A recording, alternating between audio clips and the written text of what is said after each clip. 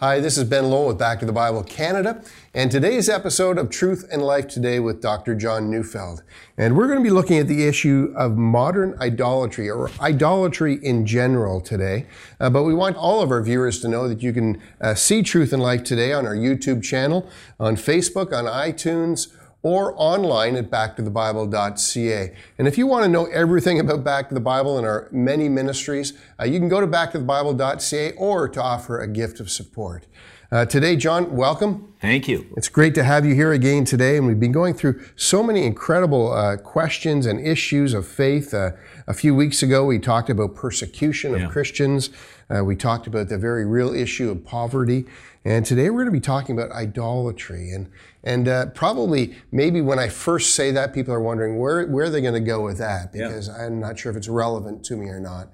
But I think it's very relevant, isn't it? I do too. I think idolatry is one of the central issues of today. Always has been, and will always be one of the central threats to the believer. So let's go right off the top. I think you have a wonderful sort of a checklist to make sure that you know whether something is an idol or not. And you know, it comes out of, when I first heard it, was your Habakkuk series. Yeah. And so I commend that series to people that are watching. But tell me about idolatry. How do you identify it? You know, a lot of people in our culture will identify idolatry as that thing in your life that you can't live without. So if that thing is taken away from you, you've lost your reason for living. So because only God should be the reason for our living, anything that is greater than God at least so many people said, is an idol, and that's how we use idolatry today. I know it's a sin to allow anything to become more unpopular than God, but I'm not sure that that's the biblical definition of idolatry. So let's just walk through that one step at a time, and let's have this conversation. I mean, we know that the second of the 10 commandments is the command that forbids us from making a graven image, which is an idol, made to look in any form at all.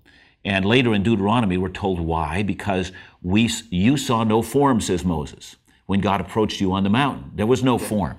So don't make a form of God, because the form is not a representation of God. So what we have here is the creation of something that is not God, and telling people that this thing that is not God is God. I mean, that's ultimately idolatry. Now, as you work your way through the scripture, you keep finding passages. Habakkuk talks about the idols that men have made, and everywhere you talk about idolatry, it's always the work of men's hands.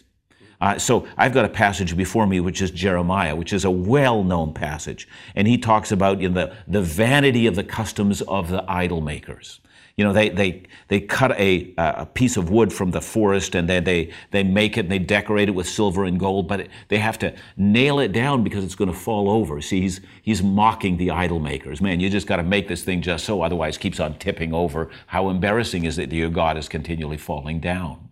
But then he says something. He says I'm reading Jeremiah 10:5, their idols are like scarecrows in a cucumber field.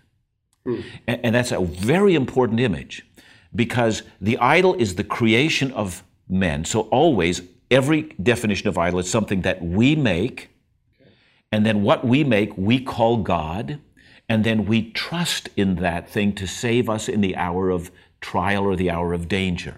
So we make something, we call that thing that we've made God, and then when the day of disaster comes, we put our faith in that thing.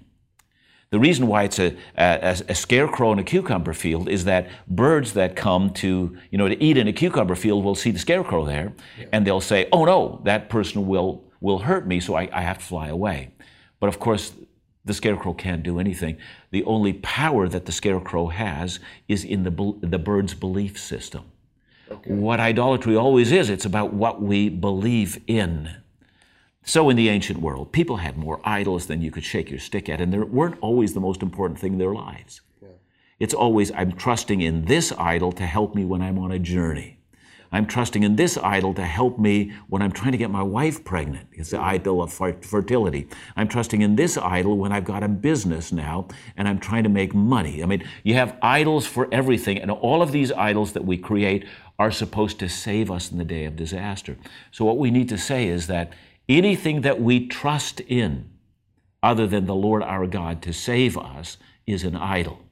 Problem is that many of the idols that we create are actually not physical ones, but they're in our actual intellect, in our mind. Yeah. So we create an image of God that is not the God of Scripture. They're not the God to be feared.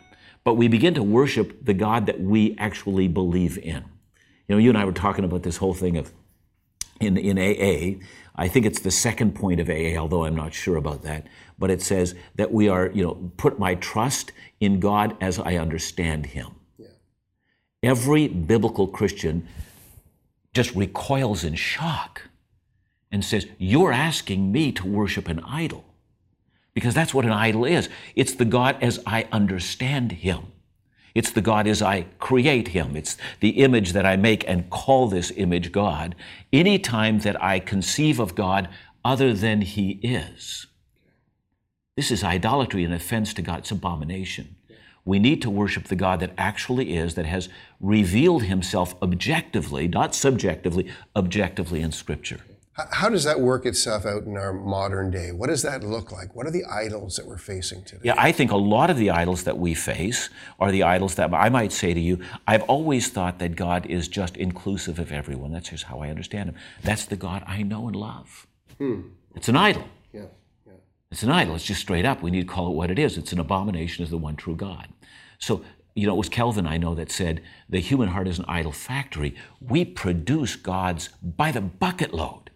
We have one conception of God after another, and then we have another, one object that I say, this object will save me. And here's an easy one. A lot of people have amulets around their necks and all sorts of things, rings that they wear, candles that they put on their table, and they're supposed to ward off evil or give good vibrations to people. Yeah.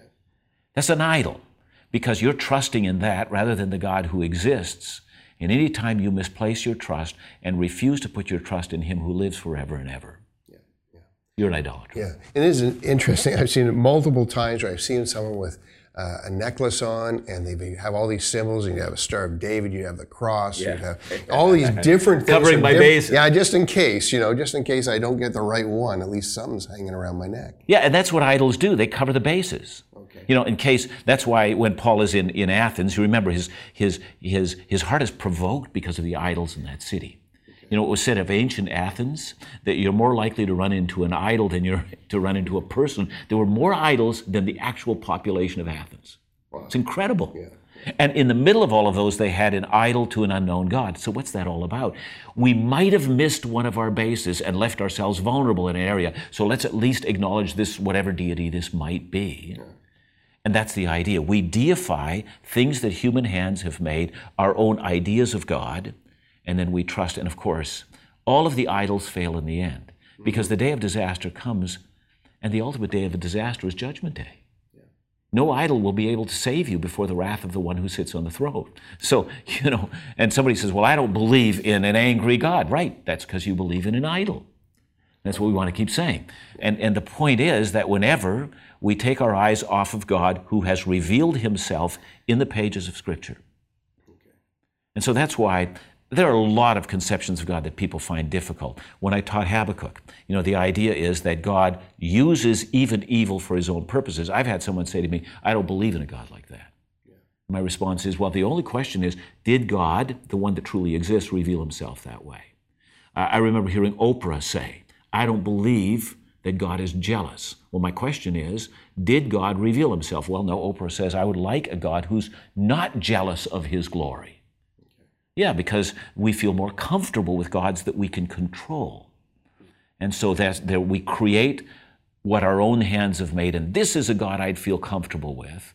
And then I fall down and worship, and when the day of trouble comes, I say, oh, deliver me. But of course, the idol can't, because it doesn't exist. Yeah. So correct me if I'm wrong, but so idols are those things that would distract you from who God really is, perhaps? They're a substitute for who God really is. But is it possible to have good things in your life that are idols that distract you from who God is? You know what I'm saying? I see what you're saying, yes. And the question always is, can we allow good things to become idols? I think that's what you're saying, right? And I suppose they can be, because, there's nothing wrong with a statue, for instance.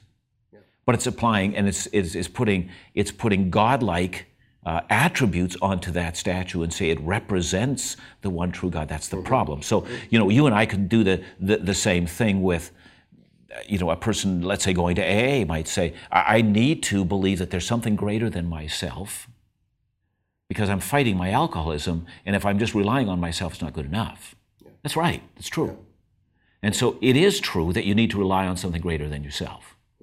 The great danger is that you can allow that, which is a natural human inclination. I need something greater than myself. I can't survive. What will save me? That's all good. But if in the end I say, then therefore I should create that thing, that's inherently bad. Yeah. Now, idolatry can be an ongoing struggle, I think. All of our lives. We have to protect ourselves from that. So how do we identify something as being an idol?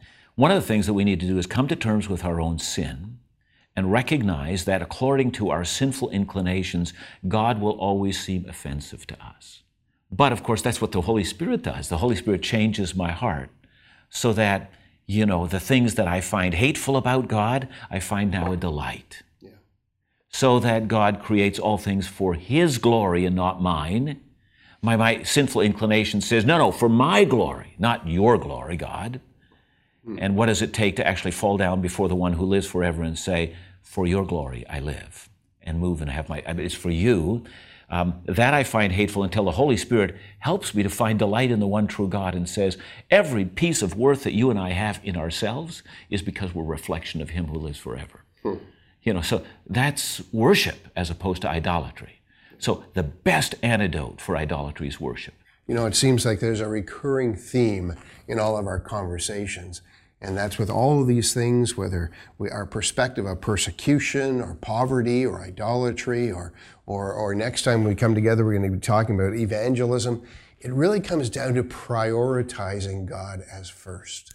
Always. It always is. You can't have, it's been said so wonderfully by people in the past, but if you want to determine anyone's spiritual future, anyone's future, the most important question that we can ask is, tell me what comes to your mind when you think about God.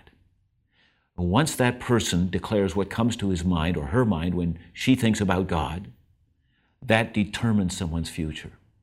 So if what comes to our mind is the everlasting one, with all the attributes that are declared in Scripture, if that's what comes to mind, what a great future that we have.